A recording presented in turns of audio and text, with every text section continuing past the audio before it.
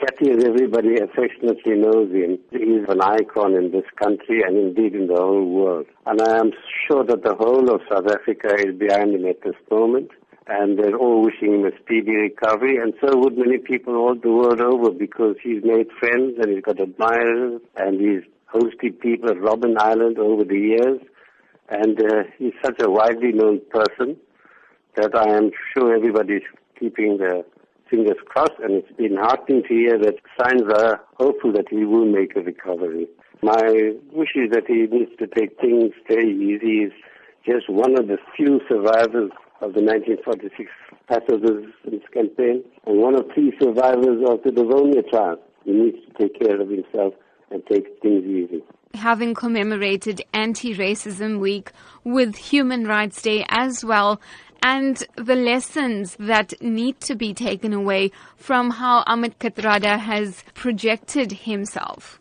Even when he was sentenced to life imprisonment, always held the belief he was not going to be there for long. Unfortunately, it went on for 26 years. But he was always believed that his cause was a just one. He never gave up. One can see that in him right at the age of 87, he's still as active as ever. There are very few individuals like Kathy who were so committed to the cause of the Freedom Charter, and after 1994 to constitutionalism, the rule of law, placing the sun for all South Africans.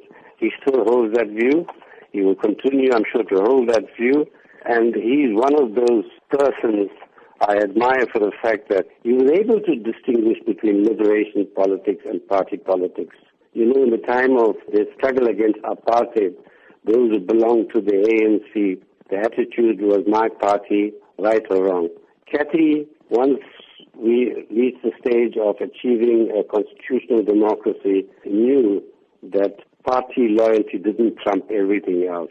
As a long-standing member of the ANC, he has not been afraid to be vocal when he believes things are going wrong. And he's among those, along with yourself, who in fact signed a letter penned to the ANC concerned about the sake of the future generations. Yes. What does that say about his ability to tell it like it is? Humility is a hallmark of his character. He prefers to remain very much in the background.